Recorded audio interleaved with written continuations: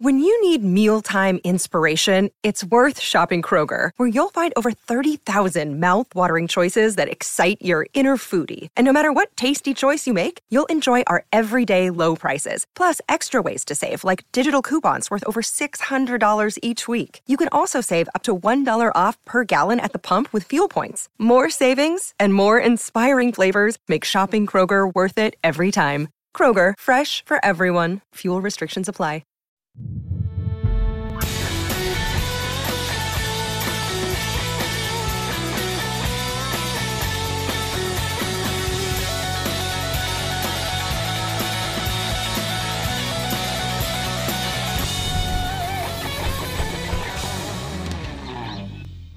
Outkick 360 is back, Monday edition, alongside Chad Withrow and Paul Kuharsky. I'm Jonathan Hutton, Lance Lee, Jakob Swanson, David Reed, making the show happen for us. The NFL Draft in the books for 2021. A lot to hit over the next hour. We will go full Titans discussion coming up in about 45 minutes. You can follow us on Twitter at Outkick360. We hope you'll like and subscribe wherever you're watching today. And if you're watching later or viewing later, share this with your friends and family. Let them know where to find us each and every day, noon Eastern, 11 a.m. Central, right here across the Outkick Network and on podcast wherever you download your podcast. Gentlemen, good morning. I feel refreshed, ready to go this week after a big week of draft. Paul, how are you feeling after this weekend? Refreshed is not Monday the word morning feeling after a draft weekend, midnight Easter, all of those things for me. Hutton with a big wedding trip out of town. I'm guessing you're not refreshed either. I am fresh and ready to go. I'm ready to go back to Chattanooga. Bang, bang. We're all ready except for Paul. But Hey. Paul, I must say, I do like that pullover. Thank you. You came in wearing purple. I didn't think I'd like it at first. I wanted to make I fun like of you. purple. But Very I actually regal. enjoy it. It's a very nice pullover. Thank you. Shout out, real quick, to 360 season ticket holders, Toby and Lindsay Standifer. Congratulations, guys. They met Congratulations. about 5 years ago, and they have been hanging out with us at show events ever since, married over the weekend. Congratulations to them both. Great Beautiful couple. wedding, beautiful setting, perfect wedding for them. I was telling Paul and Chad all about it, and Claire and I had a wonderful time. I like to think of them as kind of Mr. and Mrs. Outkick 360. If we had sort of a beauty pageant, they would be named Mr. and Mrs. Outkick 360. Yeah. I want to think that they Where's the honeymoon found for those each two? other through our show, though they didn't. But No. I want to think that they That was did. David and Lindsay Reed that found each I other think through the show. Claire's about to correct me, it's like Jamaica or something like that. What I want to do one day is, much like when Peyton Manning won Sportsman of the Year at SI, they had all the kids from the state of Tennessee named Peyton after Peyton, and they did a profile of all these different kids and what they had gone on to do, getting ready for college at Yeah. the time. I would love to one day when we win Sportsman of the Year somewhere, look at all the couples we've united over Outkick 360 and then see the fruits of their love. Their kids doing great things one day, how they've really, the love has sprouted. They've moved all over the country, and the whole profile is just all of the couples that we've helped bring together. And Chad and Angie have two lovely daughters, but had one of them been a son, he would have been Peyton. And I think they leaned maybe towards Peyton even for a daughter.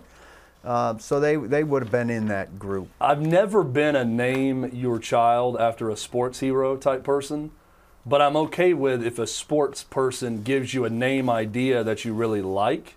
But then I would be hesitant to tell people the inspiration. Oh, I would. A, you can't do it. And B, if you do it, you absolutely cannot share that. I wouldn't share it. I'd just say if my favorite Tennessee Vol was Heath Schuler, and I like the name Heath, and I had a son and named the son Heath, I wouldn't tell people he's named after Heath Schuler. I'd make up a relative. If you did Heath, I would automatically say it's Heath Schuler. Then you would have to say no, my great grandpappy Heath, even though you don't have a great grandpappy. I'd like to take this time now to announce that my daughter Evie is actually named after Channing Tatum's daughter Evie. Huge Channing Tatum guy. No, I'm kidding. It just, Aren't we all? It just happens to be. Well, And then we found out after the fact that his daughter's also named Evie. Well, I mean, look at the disaster. One of Howard Stern's staffers named their son Carson after Carson Wentz right when the Philadelphia Eagles won the Super Bowl, and they're huge Eagles fans. Now Carson Wentz is a blip. That's why if you're going to go the route of naming, this is advice for Toby and Lindsay if they decide one day to grow their family. If you're going to name a child after a sports hero, Don't. That hero needs to be retired from your favorite Or team named or out of Michael. college. If it's a college hero, you can't, like you said, Paul, go with a current pro athlete that could leave that team the next minute, right? Just don't do it. And certainly Stay away don't from admit it. it. Everywhere we went in Chattanooga, there's no surprise, but every bar, every place for dinner or for brunch, the NFL draft was on. Every single TV dominated by the NFL draft. Do you feel like it's a Falcons town or Titans town? Titans town. It's Is a it? Titans town. Tons of Titans gear out on the streets. And I think maybe 3 years ago, whenever the Falcons were making their run, they were up 28-3. Yeah, it was a Falcons. Maybe there's more Falcons gear in that city, but not anymore. It's more Titans now than it is Falcons. And look, it was more Aaron Rodgers coverage than actual NFL draft coverage every time I looked at the TV this weekend. The Packers are in denial. They are in the breakup phase of all of this, and Chad, we've gone through this, the breakup phases on the different versions of relationships in a previous show. You have the shock and denial phase. You have the pain and guilt phase.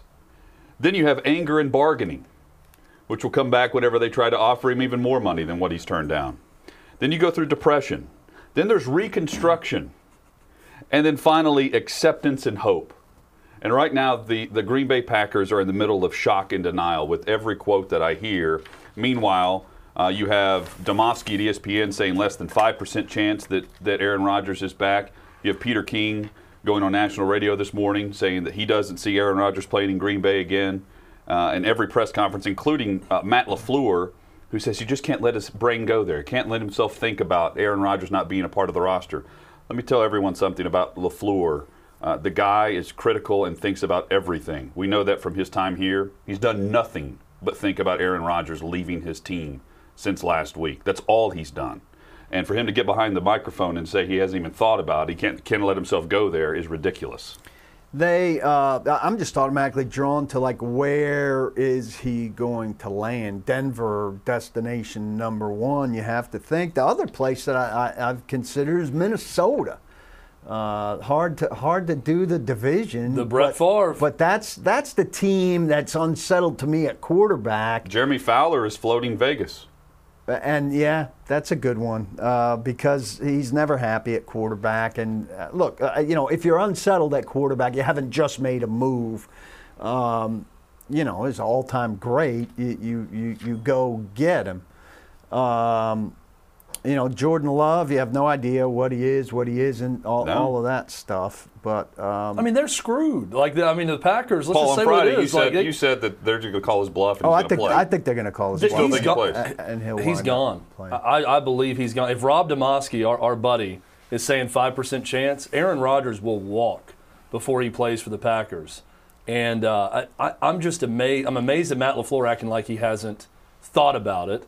Clearly, Well, he has. He's just thought about that's it. his way of not answering the question, where he says, we haven't really heard this from Aaron. We've heard this from everyone but him. And I agree with Paul with what you said last week about how it's time for him to come forward and go public with his thoughts on this, the same way we heard from Russell Wilson.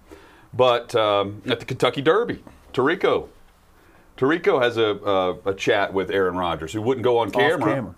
But reiterates, Tirico goes on in reports, then reiterates, there's definitely tons of friction there, and he's not willing to talk about He it. said there's a chasm between the organization and the player that right now doesn't look like they're ever going to come together on that. And a big part of this is the Packers are so driven by organization.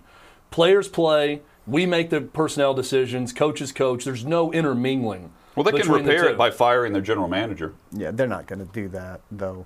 Who does that? That's a very NBA thing. We had this conversation last week. Who's more important to the Packers right now? Yeah, certainly Aaron Rodgers, but you don't. The organization has released a statement. You're down a slippery slope if you start firing executives at the demands of the player, no matter how good the player is. So the organization released a statement on Thursday evening. We discussed it on Friday. And then I guess there's a monthly open letter to fans from Murphy. Murphy. And he addresses it in that letter. after every press conference, or during every press conference, they're asked about Aaron Rodgers. Nationally, everyone's trying to get comment from him, including at the Kentucky Derby.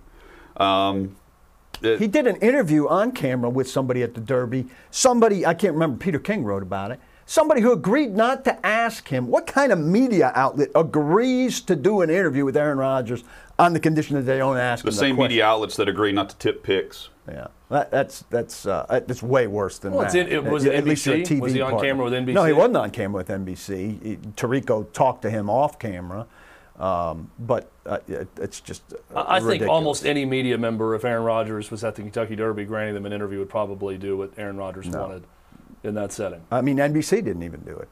But Mike Tirico got news. I mean, Right. at least he said Off camera. he said what everybody knew already. I mean, look, if the Packers did play hardball here, and I know Rodgers is not wanting for money or anything, once he doesn't come to camp under contract, it does cost a fortune now in the fines that add up. We saw it in Nashville with Vic Beasley, who paid $500,000 for 10 days of not reporting to camp.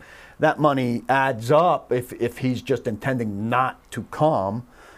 So it will be quite a bit of money in a hurry. They've got to reach some sort of accord in order for him not to be paying a fortune in fines.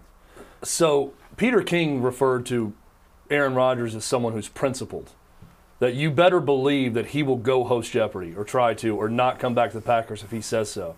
Paul, you're going to hate that I'm bringing this up, but this is a guy who doesn't talk to his family because he made up his mind that his family was bad for him, and he still does not speak to them.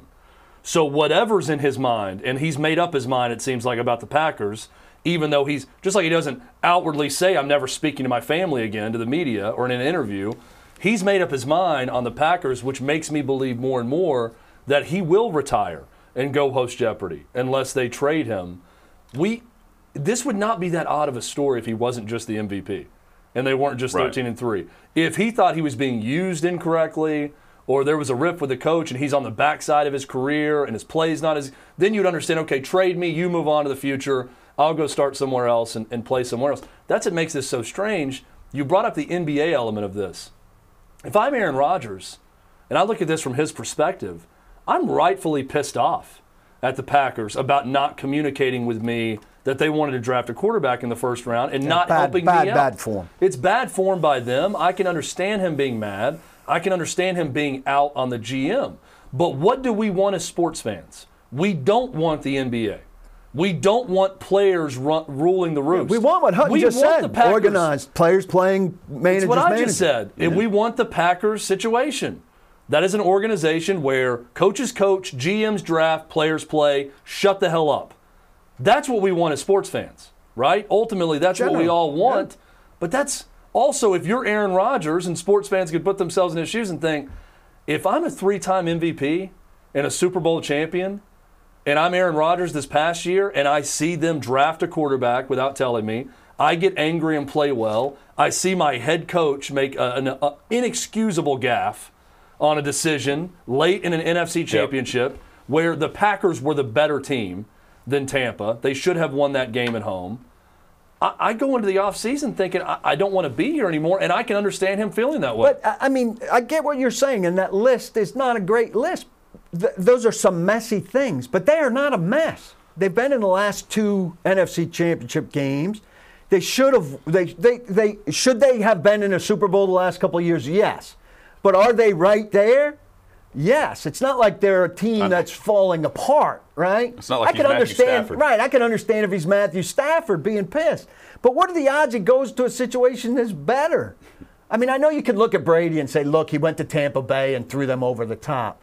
But he lost to Brady. Like, the only situation that he loses, they're right there. He's got a better chance in Green Bay than anywhere. Where's he going in the NFC that's got a better chance against Tampa Bay? Where's he going that's got a better chance? I think Aaron Rodgers makes a lot of teams a team that could contend with Tampa Bay. I agree. Right away. But he's not in that messy a situation. Well, the thing, too, is we mentioned we don't want the players with total control.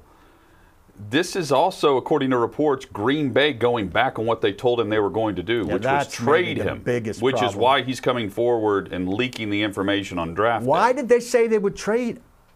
Because I think both sides agree that they're not repairing what was happening, and that when they said, yeah, we're going to trade you, and then didn't, and they offer him the extension, he turns it down, and that leads us to draft weekend. So did the league not step forward and offer what Aaron Rodgers is worth during the early trade season? That's crazy to me, considering how many teams are desperate for quarterback. Like Carolina, Tepper's dying for a star quarterback. How would they not have stepped forward and given a deal for Aaron Rodgers when you look at what San Francisco gave up to go to number 3 to get Trey Lance? Or why wouldn't San Francisco have given up that package for Aaron Rodgers, which you think Green Bay would have taken, and then you can surround Jordan Love with that and have all of those firsts coming up.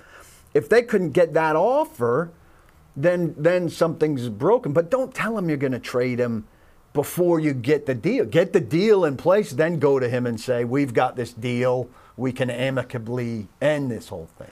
It's all about precedent setting and the precedent that you don't want to set if you're the Packers organization.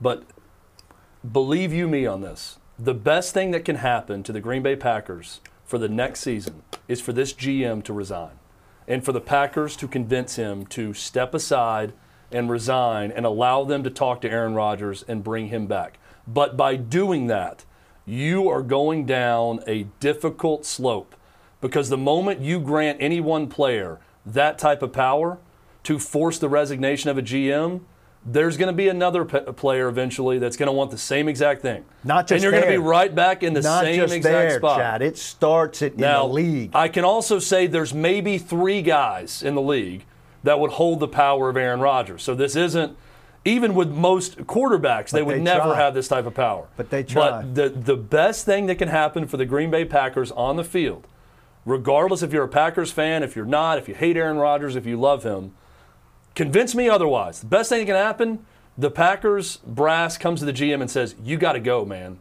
I'm sorry, but Aaron Rodgers has spoken, and we're trying to win a Super Bowl in the next 2 years. And the only way to do that is for you to resign and us to elevate someone else of Aaron Rodgers' approval that he can work alongside. And we're going to do this until he retires.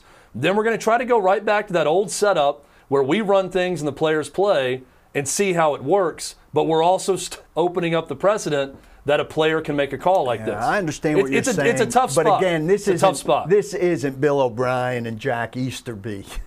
Where Deshaun Watson take away all the alleged criminal activity. If Deshaun Watson was on the level, he doesn't have Aaron Rodgers' resume by any chance, but he would have had a chance, I think, or everybody on his side for that. Get rid of these idiots who are creating the problem there and side with the player. Here, though, it's and I know Aaron Rodgers had a huge role in the steadiness of the organization. He's been the steady contributor. But it being a publicly owned franchise, that I just don't see it happening there. And this guy's not been on the clock that long, Gutekunst, if I'm getting a name. Well, he hasn't been on the clock that long, but he's done some serious damage to his franchise player in the short time he's been there. But what's his huge failing? I mean, he drafted a quarterback and he didn't communicate it well. It's not good, but he hasn't made some egregious miss. It's a pretty catastrophic failure when every other person that was there kept Aaron Rodgers happy, and Aaron Rodgers is an extremely moody guy. But he has not been demanding to leave Green Bay the entire time. He's gotten along with his teammates well enough. And the first move you make is to draft a quarterback and not tell Aaron Rodgers your intentions to do that. The first thing I'm doing, if I'm considering it, is calling Aaron Rodgers or sitting him aside and saying, look, you're our guy, but we got to start planning on the future. This is a 3 or 4 year project player. Don't think that if we do this, we haven't made that up our mind. If the right receiver's there, we want to get him. But if we do this, don't think this is we don't believe in you. You have to at least communicate that. I'm not apologizing for the communication by any means, but I would think that Aaron Rodgers would have some understanding of that situation, having been that guy himself, and sat 3 years waiting for the Favre thing and understanding that in the business, this is how it works. And you replaced a legend, and somebody ultimately is going to replace. But also you. keep in mind, Aaron Rodgers never wanted that. Aaron Rodgers wanted to be the number one overall pick to San Francisco that year. Sure. He wanted to start right away. I mean, he didn't said get what he that wants. clip was coming up on draft night. He said, everyone who plays me is going to regret it. He didn't get what he 49ers wants. included after that. He wanted to play right away. So he's probably also thinking, you're putting Jordan Love in the same uncomfortable spot you put me in with Brett Favre. It's not fair to him. It's not fair to me. This guy probably wants to go somewhere and play right away, too. He didn't get what he wants. Favre didn't get what he wants. Love didn't get what he wants. But it all turned out pretty damn well the first time through. Well, there is an organization with a new regime that's doing the exact opposite of what the Green Bay Packers have done with Aaron Rodgers. We'll discuss that and their draft approach next on Outkick 360.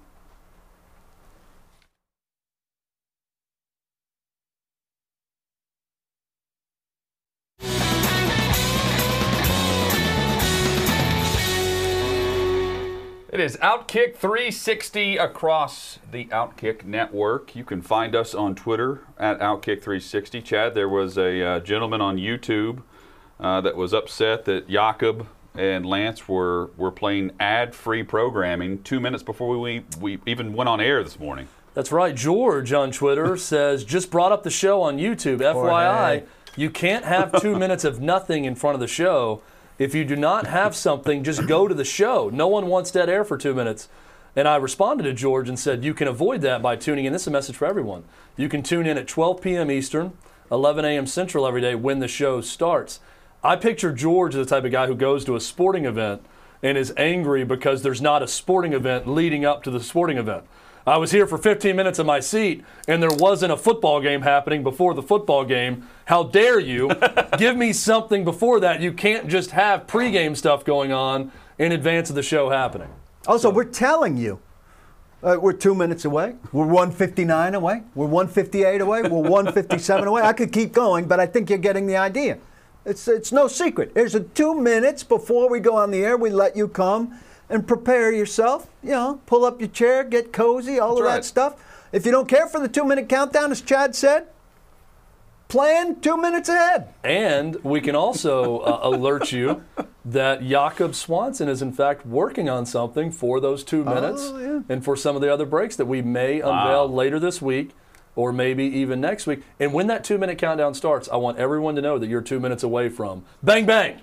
That's what you're 2 minutes away from. All right? So for George and everyone else, that's your 2 minute warning for bang, bang. We're just all ignoring that, and it'll go away in time. I'm going to keep pressing. We're going to press forward, keep pressing it until it becomes something.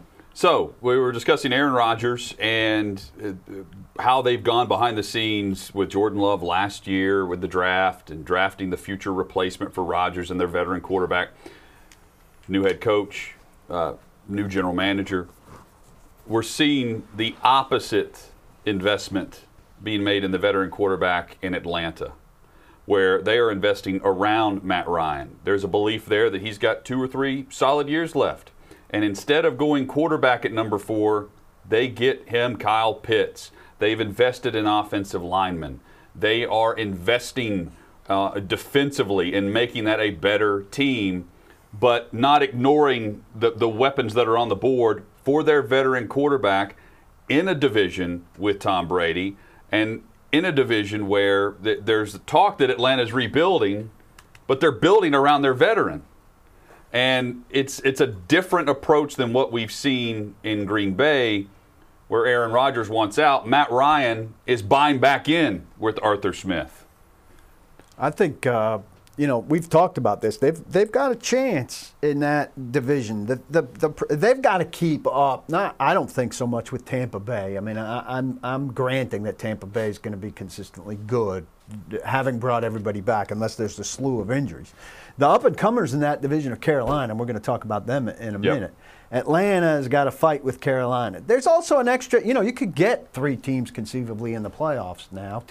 Divisions have done it before, and now you've got an extra playoff spot. But I agree with what you're saying, and I think, Pitts, and now we see what happens with Julio Jones, which is a salary cap move also. But even if they trade him, they're still pretty good at receiver. They just exercised Calvin Ridley's 5th-year option. They've got some players, and they draft Pitts, they draft Richie Grant, a safety, and they draft Jalen Mayfield, an offensive tackle from Michigan.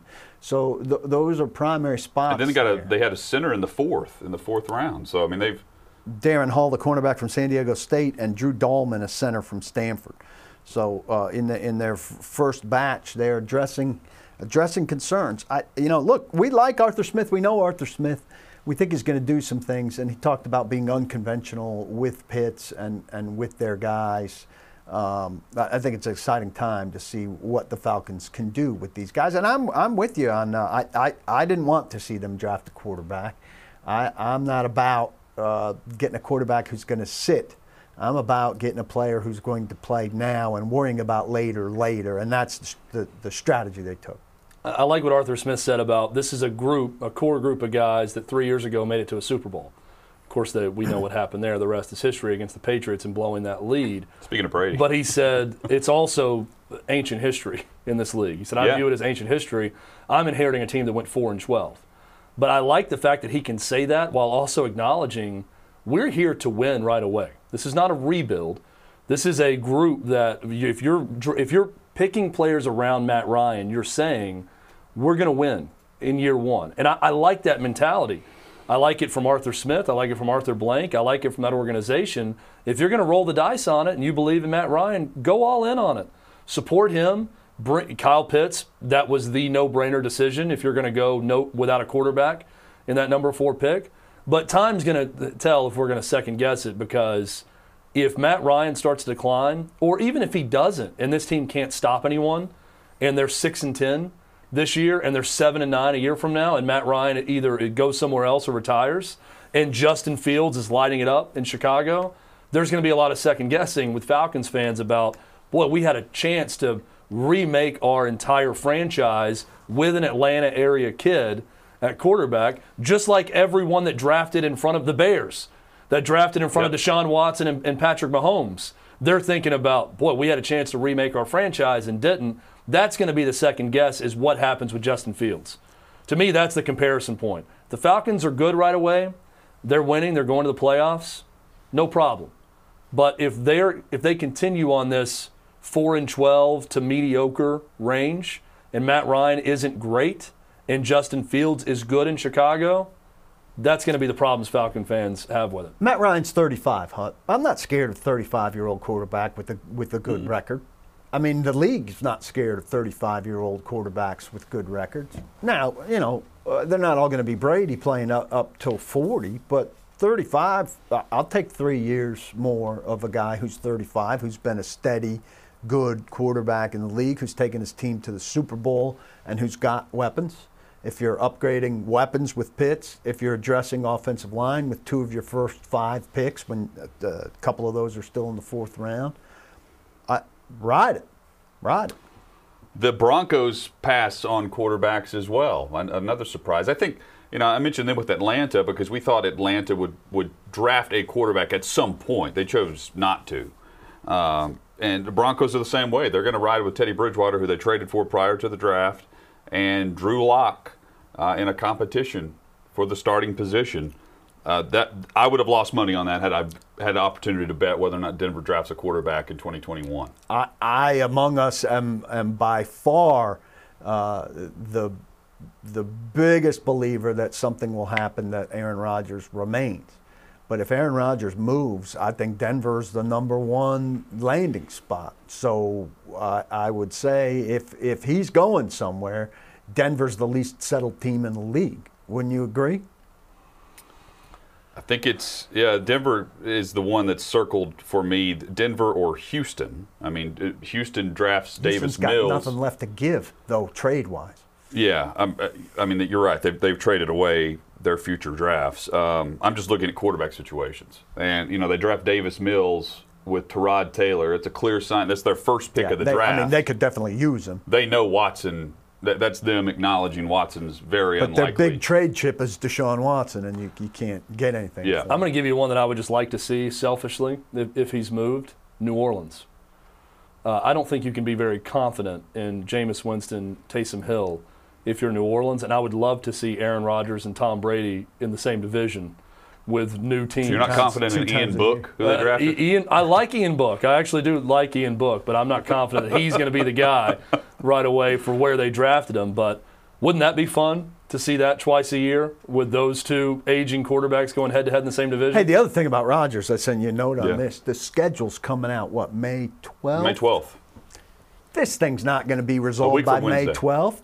And so what do they do with the Packers? I mean, if they're listening to Domofsky, they got to schedule away from the Packers. And how you don't think America wants to see Jordan Love? The guy the Packers traded up to get? They're not still ready a for Jordan storyline Love? there, but it's not the money maker that the league pitched to the television companies whenever they added the extra game. I mean, they play the Packers, right? They play the Chiefs. Packers Chiefs. That's a massive game if Rodgers is there, and if he's not, it's an average Sunday afternoon game. There's more flexibility built into the schedule, and thank God, because if you schedule the Packers as if Aaron Rodgers is there now, and then he's not, those well, he's games. Somewhere though. Yeah, but those games where he is needs to flip into all of those time slots. It's a disaster schedule. The NFL is great about creating these dates that we look forward to, like the draft and then the schedule release. Let's add another date to it. The reschedule release. 2 weeks before the start of the season when the rosters are set, they come back and you get 5 changes. Right? What if the league, it's almost like it's an own draft. It's a network draft. You bring in the networks and they have the schedule with as the first pick of the reschedule. The swap, right, yeah. If it's Packers, Chiefs, like, this is now a noon on Sunday game, regional game. We're going to select Titans this game. in Jacksonville to Wednesday night. Wouldn't that be great, though? Every fan base would, we might get a Sunday night game out of this deal. We might be one of those 5 picks that moves into one of those Southwest, spots. I need to change that flight immediately. Please, yeah. Saturday, the earliest flight I can get to Kansas City. I'm all for making more informed network decisions. So if it takes waiting to see what happens with the Packers and what shakes out to get the best television schedule on that Sunday and Monday of that week for these games, I'm all for it. Yeah, but there's so many logistics that have to be taken care of in terms of teams, booking these hotels. Billion-dollar organizations. They can work out something with the Hyatt and figure it out. It's easy to say, but if you're going to a city like Indy or Nashville that's got these conventions coming in, you don't have a wide-open hotel. Just going through a couple of the headlines, and I want to get to a tweet that Chad sent out early Friday in just a moment. But so the Bills go Gregory Rousseau and Carlos Boogie Basham in back-to-back picks on a defensive line where they invested with A.J. Epinesa last year. So they're taking their chips doubling down from where they were in the AFC Championship game and pushing them back on the defensive front because they chased and chased and chased Patrick Mahomes and had no chance in the AFC Championship game, much like all the teams do. But they're saying they're close. They have to find a way to get to the passer. Well, also, and I mean, Ed Oliver's not that far along, but Jerry Hughes is getting old. Yep. Mario Addison, probably not that much star. Lutalele, not. Recent free agent acquisition, though. Yeah, so, I mean, you're right. They're putting their resources in the spot they know they need to be and good. It fell that way for them. Yeah. It fell that way for them. And they don't have tremendous needs elsewhere in the roster. Right. So they had the luxury of loading up at the spot that could be the answer. Really surprised that the Miami Dolphins did not take a running back until the 7th round. And some of that is it just didn't work out for them early in the draft. They had 2 first-round draft picks, though, and Najee Harris goes to Pittsburgh, Travis Etienne drafted by Jacksonville, and then Javonte Williams, another running back that they passed on. And they end up getting a 7th-round running back out of Cincinnati for a team that is desperate for help in the backfield. They may be just running it back with what they had last year, but there's still some free agency things that they could add. I'm fine. We've seen 7th-round running backs from wherever run fine, but, in places. I'm not big on you have to have the big-name running back. You have to have the mentality, and you have to block, okay, and you have to have a passing game to play off of, and to address that. I love what Miami did in their first 4. Jalen Waddle, obviously. Jalen Phillips, I'm concerned about the concussions, but if he's okay. He's a true 4-3 in. Yeah, and I will circle back to him in a second. Liam Eichenberg didn't go to either of the teams that Chad insisted he would land with. Classic Colt. Colts really Raven. missed out on an opportunity to draft Liam Eichenberg. He'll be a Colt in 4 years. That's right. I expect a big free agency deal with the Colts and Eichenberg. And Hunter Long fourth. I think Miami's moving in a very good direction. I look at this division, and boy, Buffalo, Miami, and New England. And I'm down on the free agent push, but if the free agent push works, that is a 3-team slugfest potentially with Buffalo at the top of the heap. AFC East competitive in a way it hasn't been in a long time. And that brings us to Chad's tweet. Are the Jets, wait for it, having a good draft? He sent this out on Friday. They did have a good draft. And the best thing I like was Douglas, the GM, said to Wilson when they drafted him, we don't need you to lift us. We're going to lift you. And then they put their money where their mouth is in the way they drafted for him. If you're Sam Darnold, I know you've moved on, but you have to be looking at the Jets thinking, they are doing everything around this guy now. They did nothing around me. Gee, thanks a lot, guys. That's probably what Sam Darnold's sitting there thinking. So what'd they give him? You have it in front of you? No, so I asked the question because I think so much of the answer to that question revolves around your thoughts on Zach Wilson, which Sure. I admitted in the pre-draft wind-up that I'm thinking less of Zach Wilson because the Jets think so much of him. I'm liking the him fact more. that the Jets are all in on him and not the other guys. I'm thinking there must be something wrong with Zach Wilson because the Jets are so bad at picking players, and that's just an inherent bias while looking at the Jets and all the bad moves they've made recently. But I do think that when you look top to bottom, what they did in the draft, there's a lot to like. They got protection at guard for him with the next first-round pick. Elijah Vera Tucker. Here's what I like more than anything else about what the Jets did. They drafted 2 dudes named Michael Carter in the same draft. First time it's ever happened. 2 guys with the same name. It's funny. One a running back from North Carolina. One a running back from Duke. I know Peter King wrote about this. Second one's a cornerback. Cornerback from Duke, running back from North Carolina. The cornerback tackled Michael Carter, the cornerback, in 2018, tackled the running back Michael Carter from North Carolina on back-to-back plays. A funny enough stat. Even but more drafting beautiful. 2 guys, they love guys named Michael Carter. Even more beautiful. The second Michael Carter These are facts that I love. Is technically Michael Carter the second. That's amazing. So they drafted Michael Carter in the 4th round from North Carolina, and then in round 5 they drafted Michael Carter the second. I don't know. Listen, you guys are from the South, where everybody's junior or the second or the third. So you should be able to explain to me why a guy's the second as opposed to junior. There's some slight difference. I always thought I went junior than the third. I don't know why you skip the junior part and go to the second. I think the second is if you don't have the exact same name. Like maybe your middle name's different, so you're the second instead of junior. Junior is the exact same name. I don't know. I'm sure Twitter will fill us in. I feel like the second and junior should be the same But thing. listen, this is a good draft. I think it's just your choice. Zach Wilson, Elijah Vera Tucker, who they traded up to get 14th, Elijah Moore in the 2nd round, 34th overall, and Michael Carter, the running back from North Carolina. That's a nice draft. Paul, I think I have it. I think the second is when it's a grandfather's name or another relative. You're being named after someone that's not your dad. I feel like I've read that somewhere before. All right. I'm Junior sure is the exact replica of the name father. from the father. Michael Carter II could be named after Michael Carter, his granddad, or Michael Carter, his uncle. Well, I'll buy that. I'll buy that until Twitter corrects us. Do you guys know?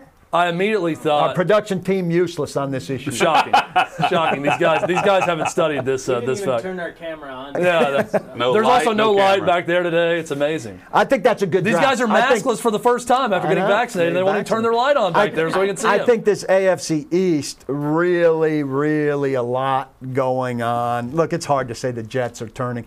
Elijah Moore, we might talk about this again. A.J. Brown's talk with Elijah Moore in his bedroom of his home where they were for the draft.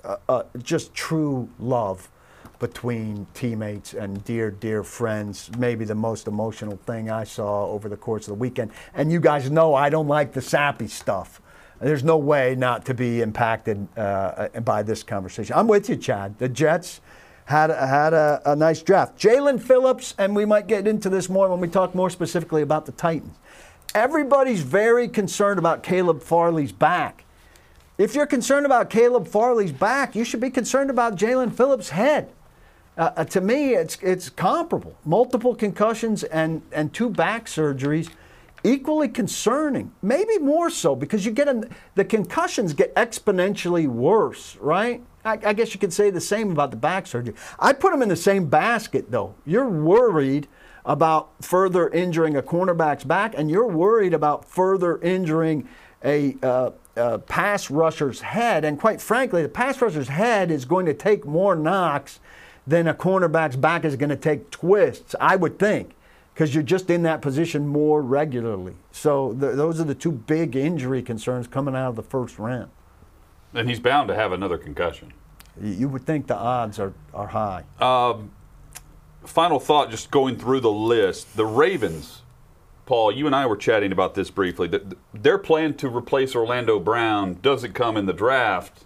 It's coming in free agency. Yeah, Alejandro Villanueva is getting signed this week, all indications are. And Dennis Kelly may be as well. So they could be adding their second tackle and their swing tackle. And we saw Dennis Kelly do very well in Tennessee as the third tackle who played a lot for Taylor Lewan. Mm-hmm. And then after the Isaiah Wilson complete bust was a 16-game starter last year for a division-winning team.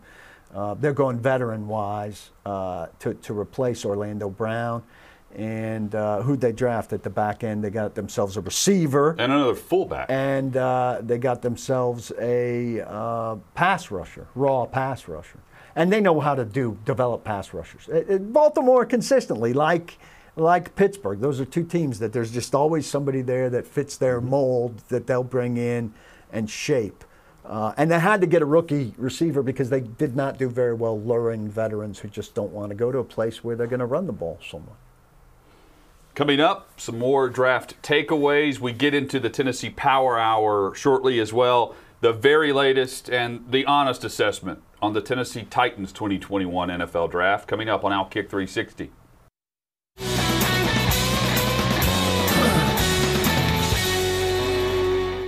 Outkick 360 rolls on here on the Outkick Network alongside Chad Withrow and Paul Kuharsky. I'm Jonathan Hutton. Big thanks to Lance Lee, Jacob Swanson, Becca Risley, Sleepy Danny, and David Reed, the chairman of the board, for making the show happen. Follow us on Twitter at Outkick360. Share the post on Facebook as well. That's what I'm about to go do right now. That's what the guys remind us to do during the break. Hey, go share the post. I've yet to do that from my own personal account, so I'm going to do my part immediately. The show now streaming. You know what, Hutton? You've inspired me. I'm going to do the same right now. And the show, I'm told, is streaming today through Titans multiple accounts. Paul Kuharsky on Facebook. So another, as we continue to add. Is it on every single account today? We're testing Paul's. Oh, we're testing. This is a test. This is only a test. Okay. But it's working. It's a working test. Tennessee Titans Kuharsky. Join the chat. Join the chat for the live show on Facebook, YouTube, on Twitter, wherever you're watching today. And we hope that you'll give us a rating and a review if you're listening to the show on podcast, wherever you download your podcast.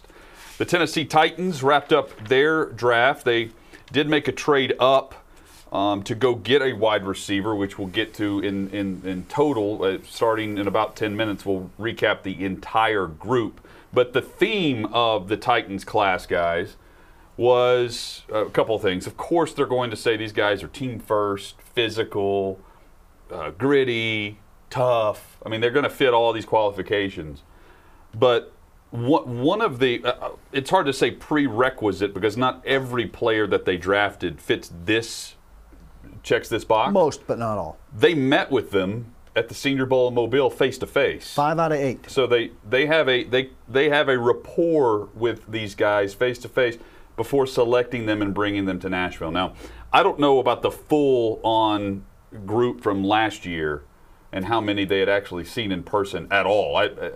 To my knowledge, all of that had been canceled. Well, things didn't fall apart until March, right? So you didn't know how little you were going to see guys until late. So it was much more of a scramble last year. This year they knew this is going to be one of our big opportunities to see guys in person, maybe our only opportunity.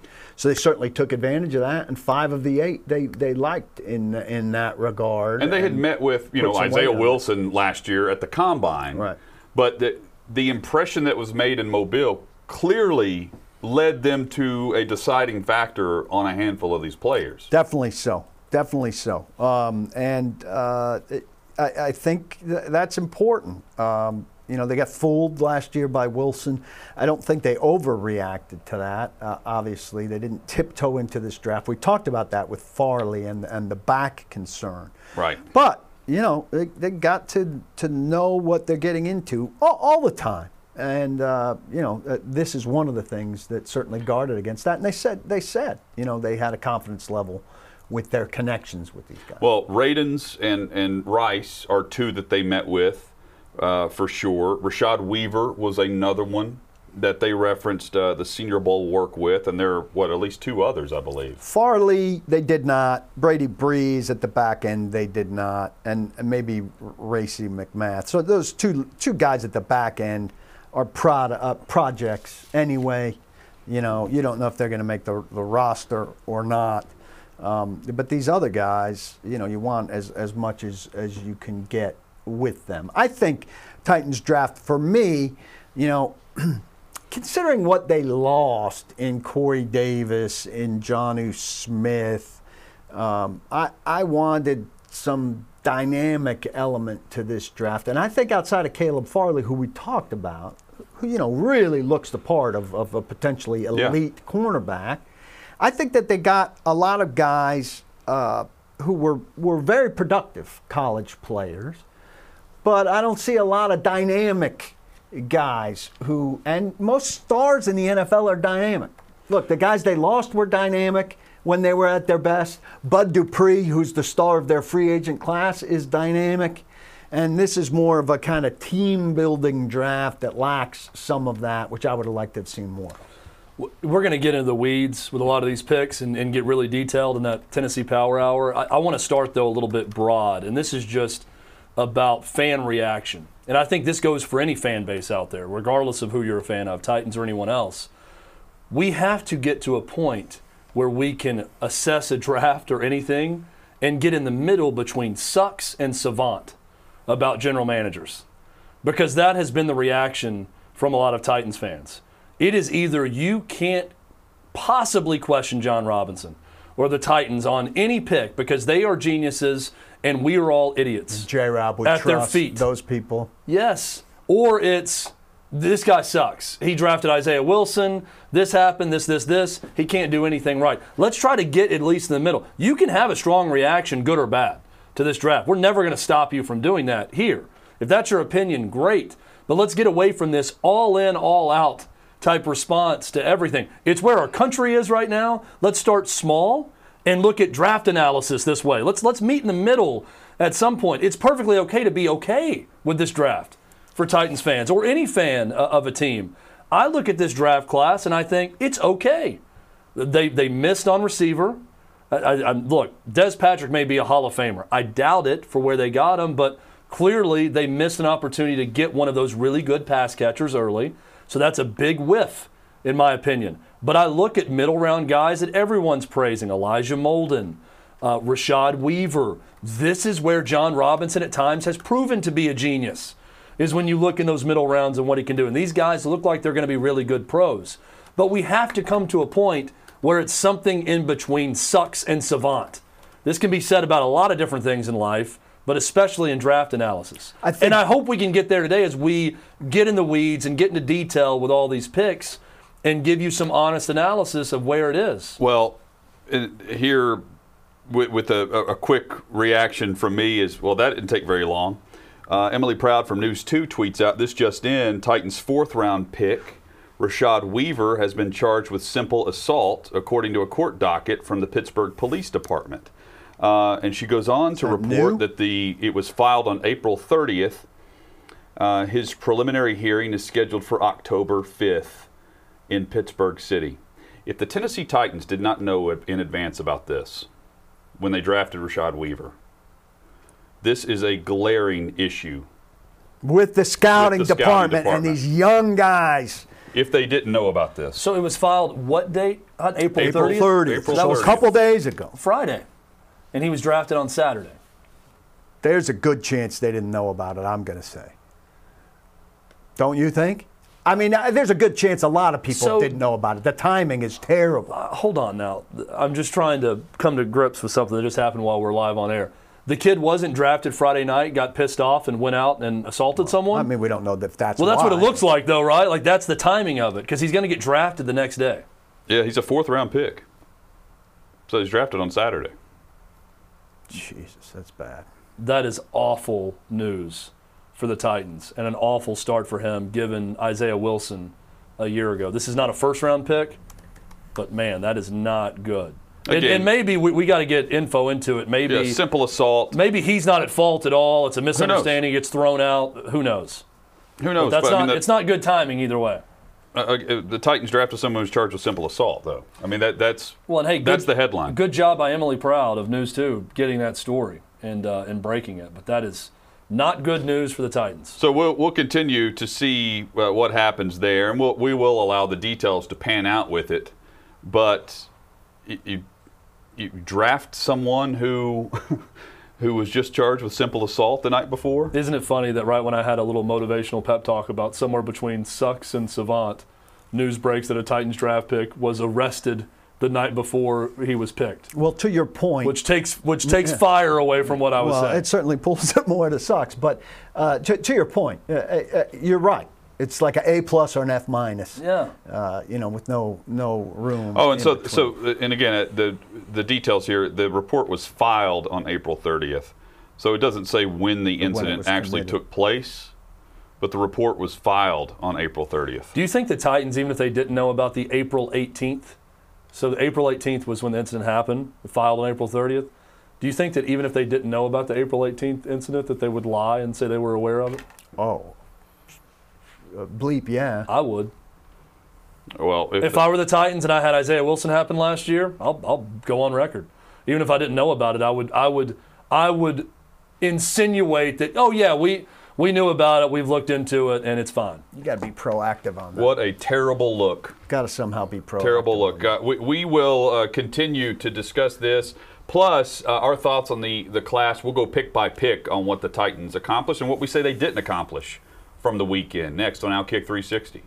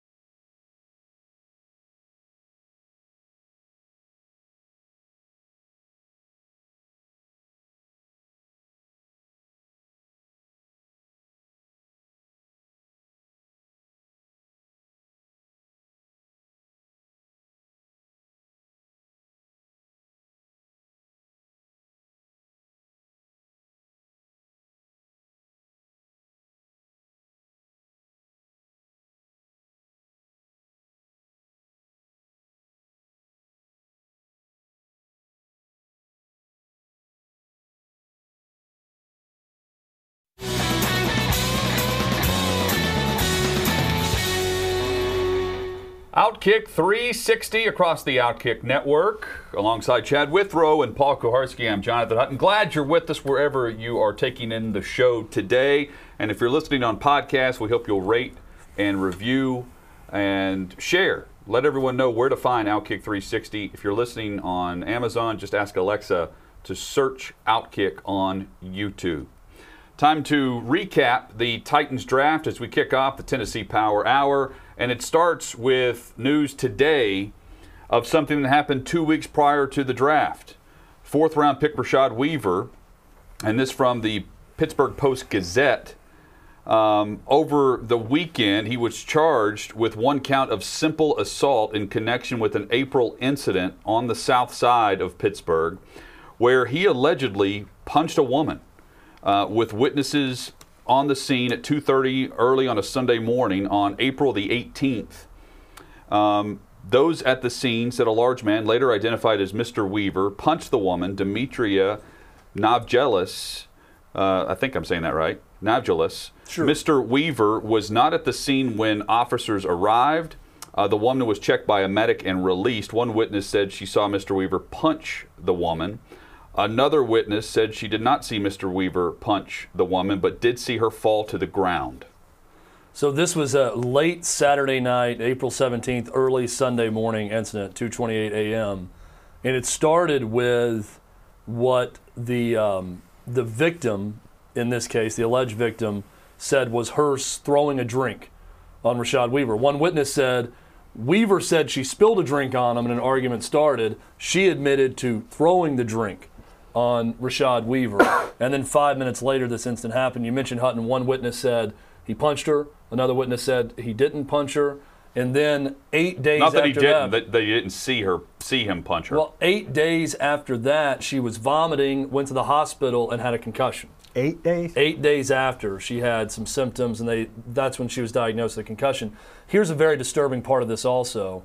Rashad Weaver told officers that night, when questioned about it, he stated to other officers on the scene that he had no problem hitting a woman if they needed it. That's what he told the cops. All right. After this incident. Do we want to hear what the Titans had to say about Mr. Weaver Saturday evening after drafting him? Yes. John Robinson. I think he's a tough player. He's a team captain, and they speak very highly of him. They, being Pitt. He's got good length. He's got good strength in the position, so much that they even kicked him down at the Senior Bowl, and you can see him play down over the guard in there, and he held his own. He's a high motor player. He's a fun player to watch. I think he's a disruptive player in both the run and pass games, and we're excited for him to come in here and compete and work. Mike Vrabel, I think touching on that Senior Bowl experience, so many of these players go down and they're looking to showcase their skills, and they ask him to move down inside, and here's a kid that's going to go and try to make a name for himself or get recognized playing a position that he's played for 4 years in college, and they move him inside to play the 3 technique, and he didn't leave. He didn't pack his stuff up and leave. He went in there and he tried to do it the way they coached him to do it. I think this is talking about Michigan maybe. He was at Michigan and then transferred. Am I wrong? No, he's talking about at the... He's talking about the Senior Bowl experience? At the Senior Bowl, because of his size and his length, they moved him down on the line. Okay, so this is why they like him. He said he went in there and he tried to do it the way they coached him to do it. He didn't run around blocks. He certainly stood out to me. I'm like, why don't you just try and run around and make some plays? He was like, he was trying to do it however they were coaching him to do it, and I think that says a lot about who he is. So they liked the fact that he, was doing as he was asked, as opposed to doing what he was physically capable of doing, which would have been just running away from some of these guys with his speed. Listen, the big question here, and I don't know that we're going to get an answer to this. I'm sure the Titans will put out an innocuous comment that probably leaves unclear as to whether they knew about this. They certainly know about it now. That's what we're aware of this, and we're not going to comment on an ongoing investigation. But did they know about this? I don't know if you're drafting a 4th-round edge rusher who just punched a woman and said what Chad read there, which I don't have a problem punching a woman if she deserves it. Or to me, whatever that's that the comment. worst. That's the indictment. If you want to talk about, That's a quote from the report. that is a quote from the Pittsburgh Post-Gazette that he told officers that night. But it's in the police report that they're. He told them Correct. that night. Say it Yes. again. You have it again. Yeah, let me circle pull up- back let me to pull that. up the story This again. is a terrible element it goes of this back whole to, story. It goes back to judgment, right? It's one thing to know you're about to get drafted in 2 weeks, and to put yourself in a situation where you put hands on a woman, or this happens and you get arrested. Regardless, you get arrested. But show there's immediate complaint against remorse. you. Show immediate remorse. Know you did something incredibly bad. That's immediately. bad to begin with, Right. but then this to is- say this is Yeah. compounds it. Not that says- there's any, Stated to the other officers on the scene that he had no problem hitting a female if they needed it, according Yes. to the if they complaint. need This it. is I mean, that Miss. And so the victim said her friends left the bar and headed towards South 17th Street. Mr. Weaver went down South 16th Street, but before leaving the bar, Mr. Weaver, quote, stated to other officers already on the scene that he had no problem hitting a female if they needed it, unquote. Yeah. There's no way that they knew. Is there?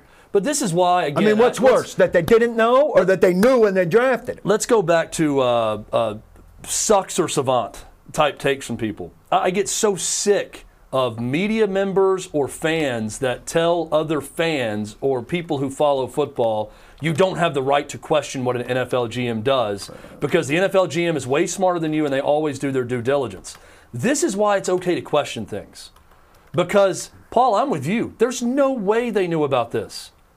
There is no way. This is public record. Anyone could have found this out. And the Tennessee Titans took a guy who allegedly 2 weeks before he was drafted punched a woman in a bar. This is why it's okay to question things. It's perfectly reasonable for a fan to have an opinion without getting shouted at by people. This is why. It's okay to do those things, to question picks like this. This is really bad news for the Titans. This is a disaster on top of a disaster with Isaiah Wilson last year because I just mentioned the segment before. This pick and Elijah Molden were the two that were universally heralded by every draft analyst, everyone who covers the league as the two smartest picks. The most value picks for the Titans were these two guys, and they were going to rely on him. This was the pass rush element coming in to help the Titans, and this is a terrible start. Paul, can you pull up Brugler's normally the most detailed with the background on players. Do you have that pen still? The draft? I'll find it. We'll pull up the description on if there's any concerns whatsoever off the field or red flags that might have been mentioned, character issues of any kind. Because the description of the players, everyone is taking a closer look at these guys now based on what happened last year and the uncertainty of how that first-round pick panned out and how they need these guys to be a true core of their roster moving forward. And to have this come out the Monday after the NFL draft with the Pittsburgh Post-Gazette and WKRN locally, you're right, Paul. It's a great question. I mean, would you, if they didn't know about it, which we're assuming they didn't, how bad does that look? If they did know about it, it's worse. That's right. And if you did know about it and you draft him anyway, it's another terrible look. It is worse. I'm skimming this, and I don't see anything about character concerns.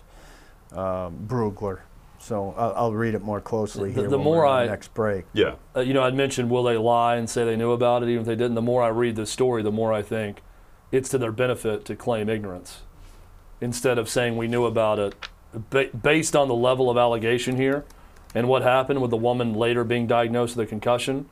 It would be to their benefit now from a PR standpoint to claim ignorance, now, even if they did know about it. Now, they have admitted that they've, everyone knew the story, but Jeffrey Simmons had a similar accusation against him that was from high school, right? And that affected how it wasn't an accusation, it was a video. It was filmed. Yeah. But I'm saying that the Titans knew about that and addressed that head on. With him. And addressed that with him and then bought in with a press conference where they acknowledge the past and say we're buying into the future. Nothing of the sort here. And this complaint filed on the 30th. They draft him on May the 1st. I mean, it's totally different, though. When you're talking about a kid in high school, I agree that you've had a chance to have some time, and he was obviously remorseful about it with the Titans. He'd been counseled at Mississippi State.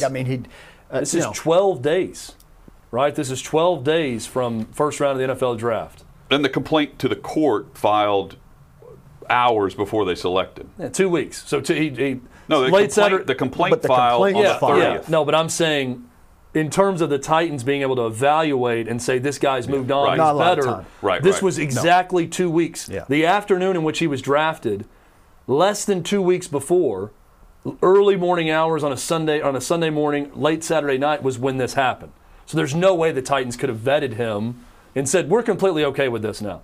This is a disaster. I know this is an initial reaction, and there's a temptation to overreact. This quote, I don't know what the recovery is from this. I don't know what they say, what they do, where they go. But I think that we're inclined to overreact to things. I don't know that there's an overreaction possible for this. Not you for just that. drafted a guy that's saying it's okay to hit women right after he hit a woman. Now, first off, you can't draft a guy that hit a woman, but the proper reaction if he hit a woman is to be like, oh my God, what did I just do? And he's not having that reaction. Probably the reaction they got from Jeffrey Simmons when they interviewed him was, oh my God, that was a big regret of mine. I'm never going to do it again, years after it Plus, happened. like you're saying, he had a couple of years to rehabilitate Yes. and be counseled and all of that. UW on Twitter brings up a good point. He says, this reminds me of the Tyreek Hill pick in Kansas City, except everyone already knew about that on the front end. That Monday after the draft, call-in shows, fans were angry. Andy Reid and Dorsey were completely indifferent. Then the Kareem Hunt thing had tape to it, so they cut him because everyone saw The it. Chiefs are okay with drafting bad guys. But this is a good point from UW. If Weaver has tape out there, security cam footage or anything else, They're dead. it's done. He's dead. Well, it's also confusing because the top half of this story from the Post-Gazette states that he was not at the scene when officers arrived. Yes. And then he talked to officers. And then he states to other officers on scene that he had no problem hitting a female if they needed it. So did he return to the scene? Like there's a lapse in Conflict, time yeah. right here where the story contradicts itself. And they're quoting things from the report and from the police report and from the court filing. So you're getting many different accounts of this, but nonetheless, just by reading this, would we say, yeah, this is a player we're drafting hours after you see a complaint filed like this? No, you have to take a step back from that. So she was lying on the ground between two streets. But then it later, so you're right, Hutton, it's confusing the way it's worded, says her and her friends left the bar. Mr. Weaver left and went down South 16th Street. But before leaving the bar, Mr. Weaver stated to other officers on the scene he had no problem hitting a female. But yet the officers arrived and he wasn't on the scene. So did he state this before he hit her? Like, is he leaving Is he to telling talking to officers? cops? I don't know. Again, like it's Maybe very, on the way out there's security or cops there and It's he very says something. confusing as we just react live to the story. Right. We're getting this the same time you are. We're reading the same stories and reports that you are in real time. Paul, your overall assessment of what the Titans did not accomplish. How stunned are you that they didn't draft a tight end? Look, didn't fall their way. It doesn't strike me. I could see that they, lose out on a couple guys falling to them. Let me preface it real quick. They traded up for a receiver. Like they target Fitzpatrick because they knew they had to go get a receiver. Are you surprised they didn't do that in the third round for a tight end? Because those guys are drafted at 81 and 83. Well, you can't trade up a second time because you're out of picks. Well, Fitzpatrick was drafted later, is my point. I could see them kind of having a little bit of an ego about, like, we'll make it work with the guys we have. We'll get these undrafted. Yeah. They could go back to Michael Pruitt, which I think they should. Robinson said, we've taken calls from some people about tight ends on their roster, so there could be a trade coming there. Here's my big negative takeaway from the Titans draft. Monty Rice. All right, they didn't exercise Rashaan Evans' option this morning per Drew Rosenhaus's agent. That's no surprise. That's a no-brainer. Rashaan Evans is not a good enough player. He's good in goal line and short yardage. That's a specialty for a guy they traded up to draft, 23rd? Bad first-round draft Evans, 22nd. Yeah, 22nd. Bad first-round draft pick. Again. Now you've drafted a guy who's seemingly his replacement, who the downside scouting reports say he's a lot like Rashaan Evans. He's a big boomer. I guess he processes things better than Rashaan Evans, but he's a limited coverage guy. And in today's league, if you have a limited coverage inside linebacker, he's not a 3-down player. It might not be a 2-down player at the rate the league throws to tight ends and backs. And they're being proactive. They're getting this guy a year ahead of needing to replace Evans. Well, they didn't get a guy a year ahead of needing to replace Corey Davis. They didn't get a guy a year ahead of needing to replace Jonnu Smith. And those are guys they need to replace now. And they didn't do it in this draft while they were busy replacing Rashaan Evans a year ahead. So what's going on in terms of the priority thinking and the stacking of positions? The Monty Rice pick makes no sense to me. Now, they got traded out they traded out, third round, Green Bay, when before them, who went? Hunter Long, and Diami Brown. And Trimble. And Trimble. They went from 85 to 92 when they traded back. I think that 3 guys, 4 picks ahead of them went that they would have considered. And they went back, and then I still think there was probably nothing they loved there. But there was no buzz about Monty Rice. I don't know that Monty Rice was coming off the board right there. Listen, you don't know. And if they love the guy, if he pans out, that's terrific. But, I need them addressing need there. Des Fitzpatrick, like you said, could be great. But I tweeted out, in the history of this franchise, and look, these aren't John Robinson's guys, and the league has changed.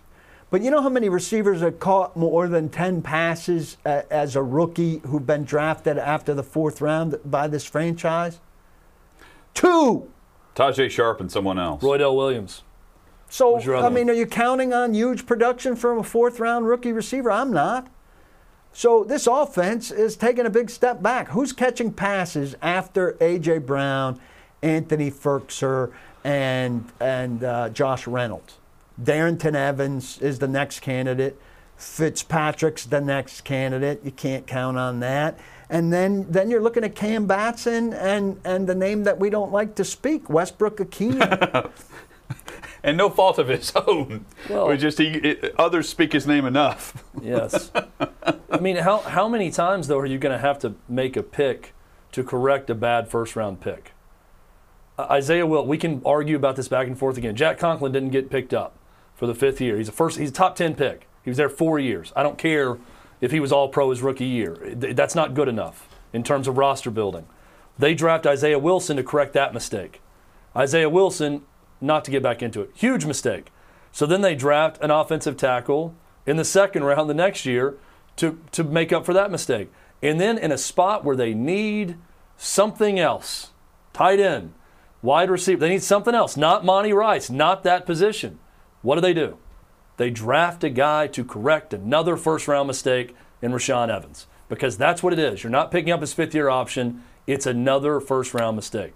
We continue our Titans draft assessment. More thoughts on the middle pack. After Farley, we'll discuss Elijah Molden.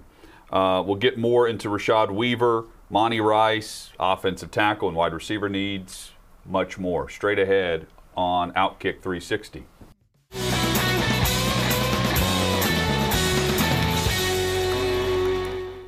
Outkick 360 across the Outkick network, and we're discussing the reports from Pittsburgh and through WKRN and Emily Proud here in Nashville that Rashad Weaver, Titans draft pick from this past weekend, charged with simple assault stemming from an incident at outside of a bar, the morning of April the 18th. It was the 17th or 18th, Chad. I'm at 2:30 in the morning, 2 weeks prior to the draft.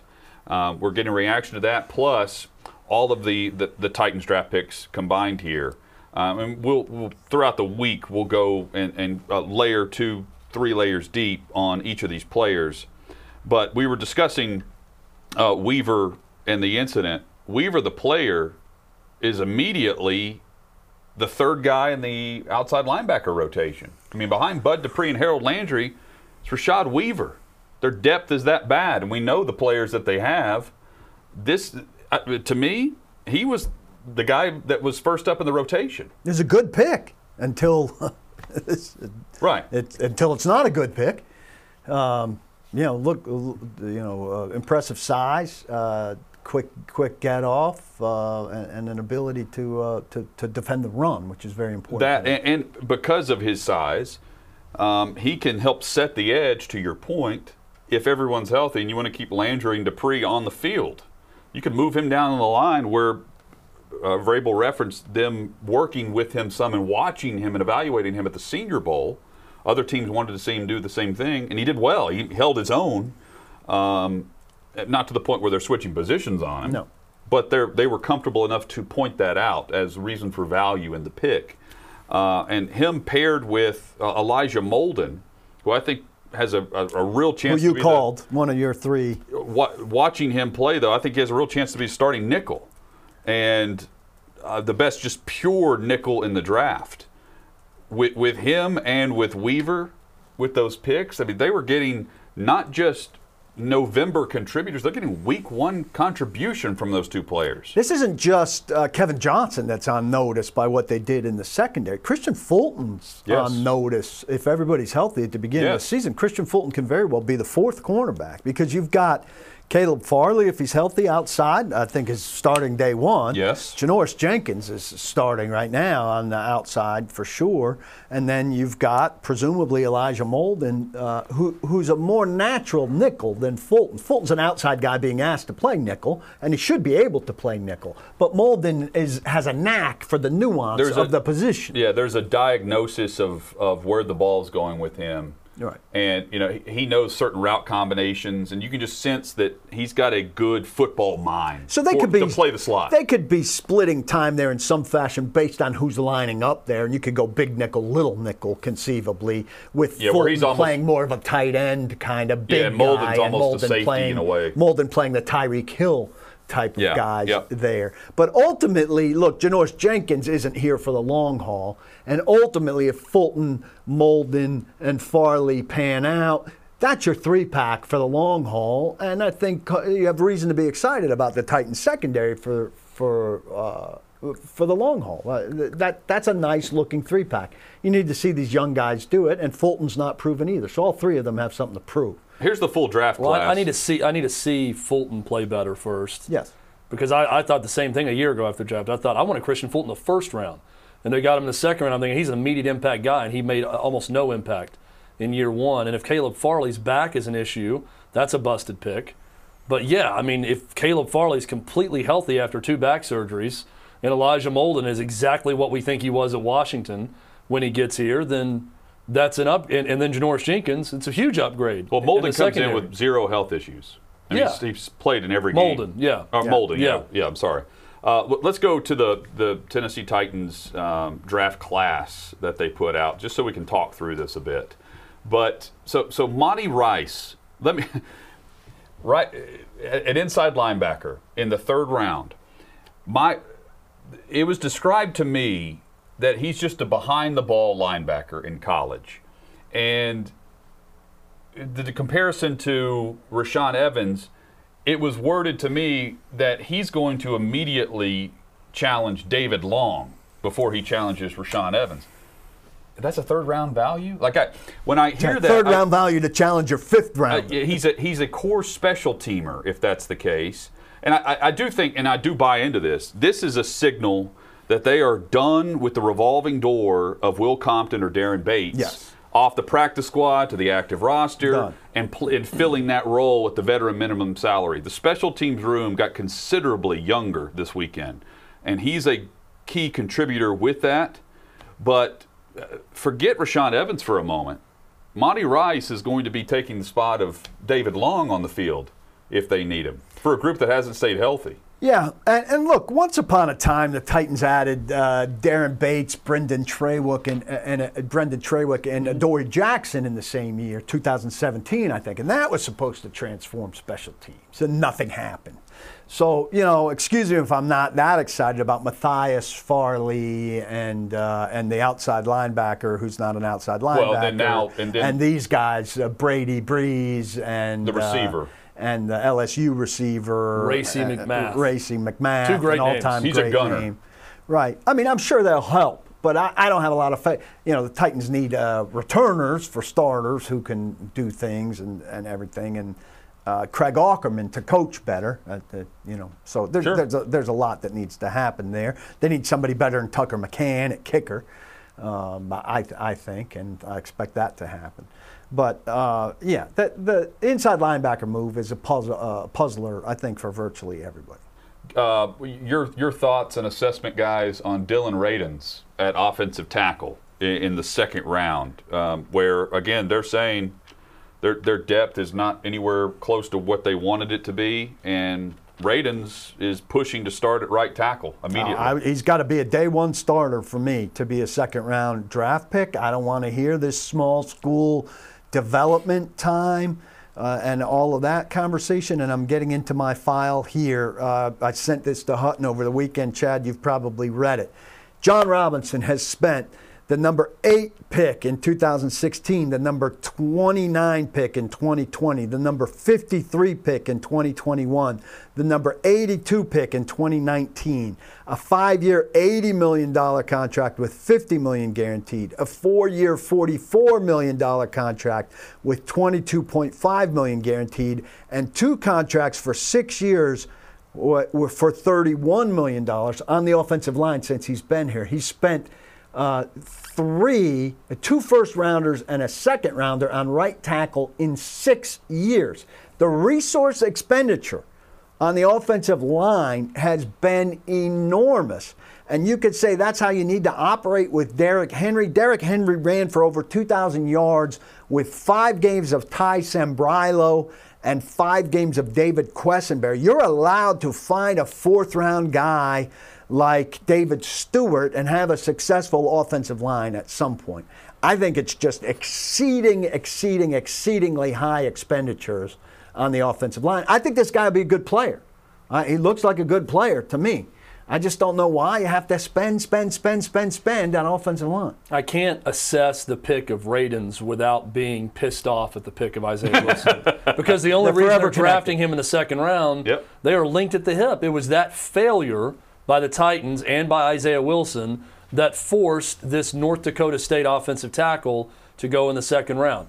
But correct me if I'm wrong, one of the reasons they picked him was because he looked good against high-level competition at the Senior Bowl. At the Senior Bowl. Right? So he was not – I'm with you, Paul. I'm not going to sit and listen to this.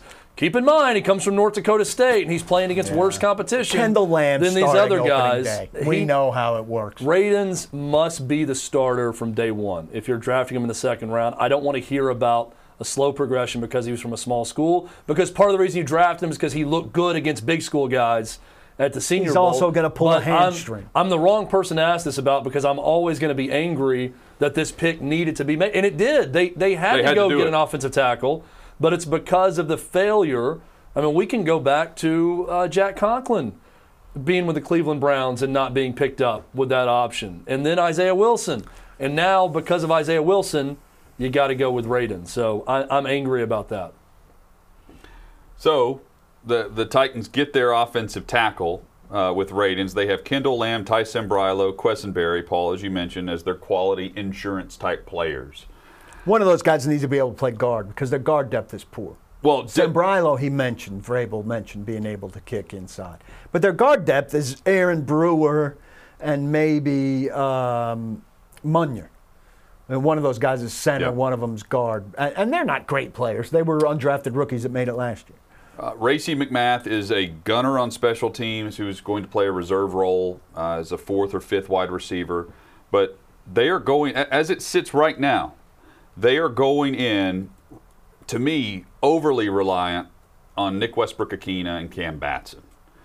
And I can't help but think that the no comment on the Julio Jones question is a sign that they're at least contemplating making a move. If you could get Julio Jones for a second-round pick on June 2nd, I mean, you make the money work. I don't see why you don't do that. First off, I mean, right now, say what you will about the talent. I mean, if you want to bet on Nick Westbrook-Akina and everything, so be it. Here's the problem.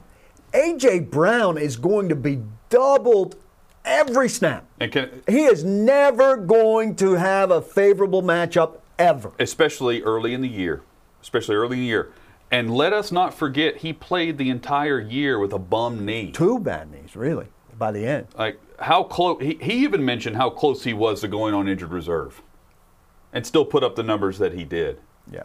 If they lose him, what do they have? They haven't upgraded at tight end. Nothing. And they have a true lack of experience and depth at the receiver position. And he's a massive Julio Jones fan. The two of them together would be a supremely complementary situation. And Julio Jones can still play. I mean, he's not the same guy he was 5 years ago, but he can still play. And I realize, huge upgrade for this team. realize you can play devil's advocate and say, well, you can take the top 2 or 3 players on any team and remove them from the lineup, and they get considerably worse. That's all true.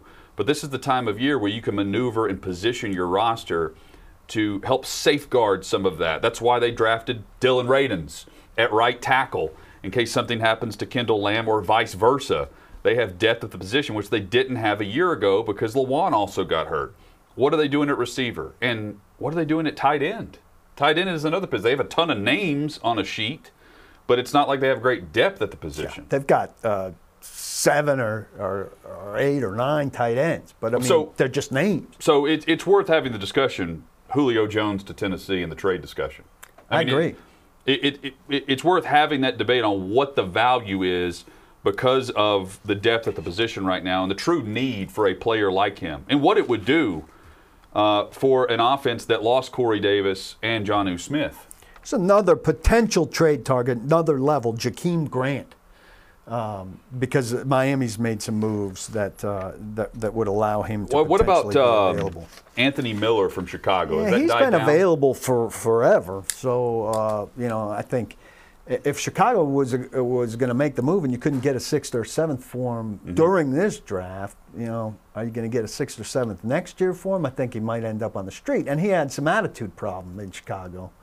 So I don't know if you're looking to bring in an attitude problem. And I don't know if you're looking to bring in an attitude problem right now while you're dealing with a guy that just hit a woman in a bar, allegedly, and said that he's cool with it. We're going to continue to discuss Rashad Weaver and those details coming up as we wrap up the show. And also, we mentioned this to preview the show, Chad. Trey Smith drops to the 6th round, and that led... It prompted Mike Farrell of Rivals to have one of the all-time bad tweets and takes that he later had to take down and apologize for. And we will discuss the problem with the Mike Farrells of the world when we come back. I got some clarification on the Weaver question about where he was and wasn't with police, so we'll hit that as soon as we get back. All right, Outkick 360 rolls on.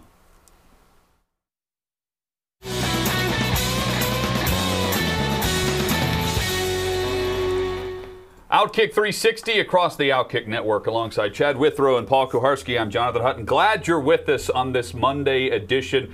We're reacting through the Tennessee Power Hour to the news of Rashad Weaver being charged with 1 count of simple assault for an incident that took place on April the 18th where he had allegedly punched a woman. And the detail from the Pittsburgh Post-Gazette, a bit confusing, and Paul's about to clarify, where early in the report from the story reads that Weaver was not on the scene when officers arrived to the scene. However, he's quoted through the report telling other officers that he wouldn't mind hitting a woman if she deserved it. So which is it? Was he there or not there? And Paul, you've reached out. So I just reached out to John McGonigal, who wrote the story for the Pittsburgh Post-Gazette. I sent him an email basically asking that question, and he wrote me back. So here's the 2 paragraphs that he wrote me. According to the criminal complaint, Rashad Weaver stated, quote, that he had no problem hitting a female if they needed it, end quote, to officers on the scene of the argument at the Foxtail Bar. That was before the alleged punch. Minutes later, when officers arrived to see the woman on the ground at the intersection of South 17th Street and East Carson Street, Weaver was not there, according to the criminal complaint. So as Chad said, the guy basically called his shot. So he's talking to officers on the scene of the argument. Sounds like there are officers at the bar, but then there are a different set of officers that came to answer the call. So I'm still a little confusing as to why the officers at the bar weren't dealing with the incident at the bar. But he's having, it seemingly, a casual conversation with these officers at the bar, and then the officers who came to deal with the incident, he was gone. The reason I asked earlier, did this happen before the incident took place? Which sounded preposterous that you suggested it, but that's what happened. To me, this is just officers walking the streets, and they're just outside the bar. Like you're leaving, and there's some type of verbal argument, and you make a comment to a group of people standing around, which becomes relevant after there's an incident. That's again, I'm trying to connect the dots with all of this. It's all very bizarre. It is troubling if accurate, and if accurate, the Titans again look foolish. Again. So there was an incident in the bar where the drink was thrown. She admitted to the cops that she threw a drink on him. So officers responded to a drink being thrown and some sort of skirmish that ensued in the bar. He told those officers in the bar that I will hit a woman if she needs it. And then minutes later in the street, she's punched and on the ground. Maybe. According to the report, the complaint, and then other officers show up to him, and he's gone at that point. She's laying in between streets. This is a weird intertwining story of cops in two different places, too, responding to the same incident that spills over in one bar and goes out to the street, where he's quoted as saying one thing to cops there, and then it's but it doesn't have to be the same group of police officers either. It's two different groups of cops. It could be a different group of responders versus those. Oh, that's what I'm saying. He told one group that responded to the first incident one thing. Yeah, if true, he pointed to the field and said, "I'm hitting." You know, he called his shot. If this is true. I mean, Isaiah Wilson, we understand, is a low point in a lot of ways, but Isaiah Wilson was just an idiot. He was not a criminal. This is a bad criminal behavior, and with this quote as part of it is just, and the 2-week gap, it's just really a terrible look for the Tennessee Titans in terms of homework. And the apologies already for the Titans on this from fans is just remarkable. How quickly immediately people are apologizing for the Titans, and now they're blaming the media for not having it in time, saying if everyone in the media couldn't find this story before the draft, how are the Titans and their security supposed to find it? You want me to dig on guys the Titans might draft? I mean, Dane Brugler's the best in the business, and I'm not critical of Dane Brugler not having this. He's not chasing police reports. Hang on, though. This was filed on the 30th, and he's drafted on the 1st. Yes, nobody's going to have this. The only people that might have a whiff of this are Pitt beat writers. Oh, and I'm not on them for not having it. It's on the Titans for not having it. I don't care what the circumstances are. It's their investment. It's not a media member who's spending money on this player as an asset for your organization. If I go to the store and I buy a car, let's say I'm going to a dealership and buying a car, and there's something terribly wrong with that car that had happened 2 weeks before, and I didn't do my due diligence to find it out, it's not on everyone else that didn't tell me about the car being dinged up before. It's on me for making the purchase. And let's make it's clear. on the Titans. And let's make no clear. one else. Well, that's I know exactly what you're saying, and I agree. But it's on Rashad Weaver. Yes. It's on Rashad Weaver for reprehensible behavior, allegedly, and for reprehensible comment. That's where it starts.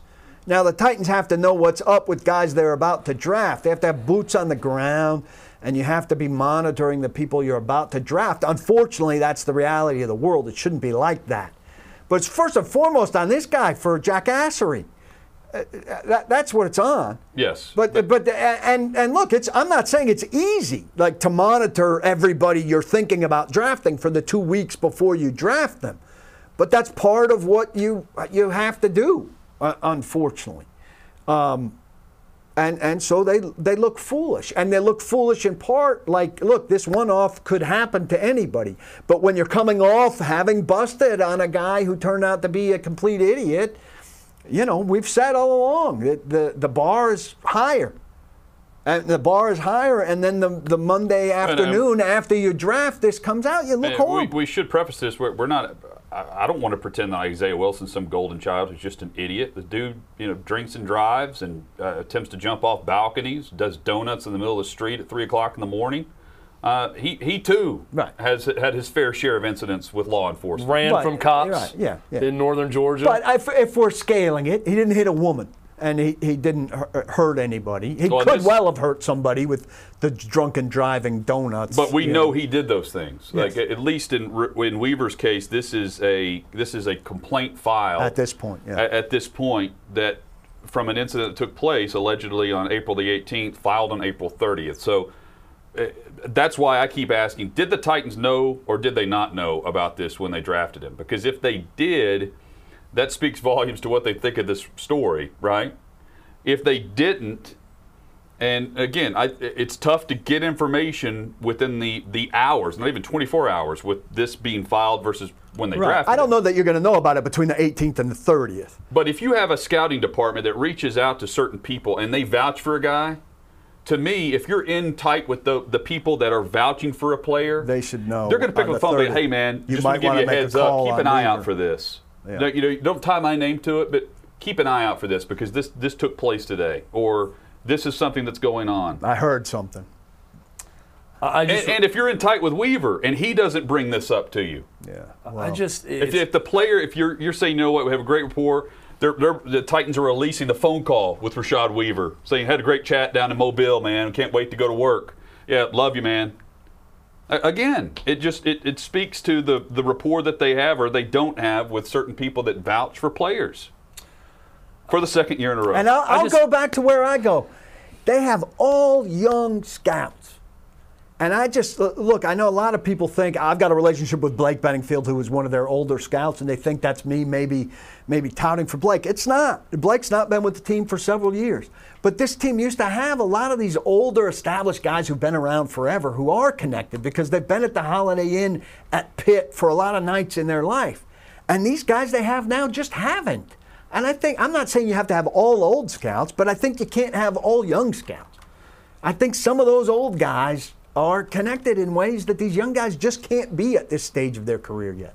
Speaking of something we know that happened, Mike Farrell of Rivals tweeted something very stupid over the weekend. We're going to show it to you, and I'm going to read it to you right now. This is from Mike Farrell of Rivals. He is a recruiting analyst for college football. On Trey Smith falling to the 6th round, he says, I'll be waiting for the gift baskets and apologies from the Trey Smith should have been a 5-star crowd, or for the excuses, one or the other. First off, to clarify here, nothing that Trey Smith did on the field at Tennessee or off the field, it's not the reason that he's a 6th-round pick. Every draft analyst thought he'd be a 3rd-round pick. The reason he fell to the 6th round is because he's got a blood clotting disorder in his lungs that wasn't discovered in high school when you rated him a 4 and not a 5-star player. There's nothing he did in college that would tell you he's not a 5-star type talent, even with blood clots. It was identified at Tennessee. They came up with a plan at Tennessee with the doctors there to prevent it. Now, the fall in the draft is because there's a lot of teams who say, I don't want to inherit that risk medically, which is understandable. I still think Trey Smith is going to go on to have a pro career. He can start immediately. Absolutely. Mike Farrell, though, tweeting this, brings up something to me that's an even bigger problem. That's these guys that cover high school football for a living. The power they have over recruiting and the power they have over a 16, 17, 18-year-old kid's life, and they know it. They know it means the world to the kid to be a 4-star and not a 3-star, or a 5-star and not a 4-star. They know that they have these fan bases by the you-know-what to get more 4- and 5-star players to have a higher-ranked recruiting class. And they play games with high school kids. This is a guy holding a grudge against a player who's done all the right things, who had a blood clotting disorder in his lungs. and taking a victory lap because the kid in one of his worst moments falls from what he thinks should be a first or second round pick based on play to the 6th round and rubs a fan base and a kid their nose in it. Now, he later went on and issued an apology that featured 2 poop emojis, which if you're going to issue a legitimate apology, don't include emojis in the apology also, Mike. But once again, bigger problem. These guys who know they are kingmakers and treat it that way, and their egos have been inflated to the point where they can go on a Saturday night and tweet something like that, and it takes them that long to delete it and issue an apology. Guys, I have a problem with that recruiting industry. Completely agree with that, with the assumption that, you know, it's the player that did not live up to expectation versus the medical history, which has been well documented over the course of his college career as to why he would fall in the NFL draft. Rashad Weaver's agent, Brian McLaughlin, just told me he will not comment at this time, but that the player's attorney will release a statement at some point, for what that's worth. So they'll detail what did or did not happen. Well, they're going to have their, as we've seen though, what did or did not happen from attorneys can change as a story progresses. Deshaun Watson and his attorneys, and the initial statement by him and his attorneys, and now what they're saying is one good example of that. We'll see what happens.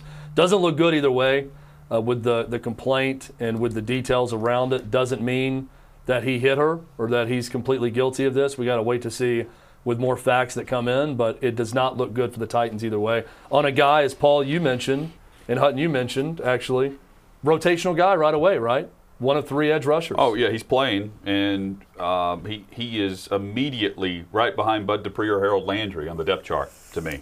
Yeah, and a significant upgrade from the next guy, which is Derek Roberson. Yep. Guys, we had more to get to. We'll hit it tomorrow. A lot more to discuss with reaction to the Titans draft class and a lot more. Props to the Preds, by the way. The Nashville Predators get it done against Dallas at home on Saturday. Took overtime, but they Saros, again, continues just spectacular play. And now we see Dallas at Florida, and then they'll play at Tampa twice this week. The Preds need to take advantage of Columbus tonight and again later this week. Columbus, one of the worst teams in the league, the worst team in the division over the last 2 months. Preds need to take advantage of the benefit of having the schedule they have versus the one that Dallas has. We'll recap that and much more tomorrow. Hit us up on Twitter in the meantime, at Outkick360, where we're going to be tweeting and retweeting quite a bit with the Rashad Weaver story and a lot more. If you missed part of the show, the links will be available as well. And if you're listening on podcast, we hope you'll give us a follow and subscription to the podcast wherever you download your podcast. Big thanks to Lance Lee, Jacob Swanson, Becca Risley, Sleepy Dan. We got David Reed, who's always wide awake, making the show happen for us. We'll catch you tomorrow across the Outkick Network. Don't block the box. Do lock the locks. Thank you very much.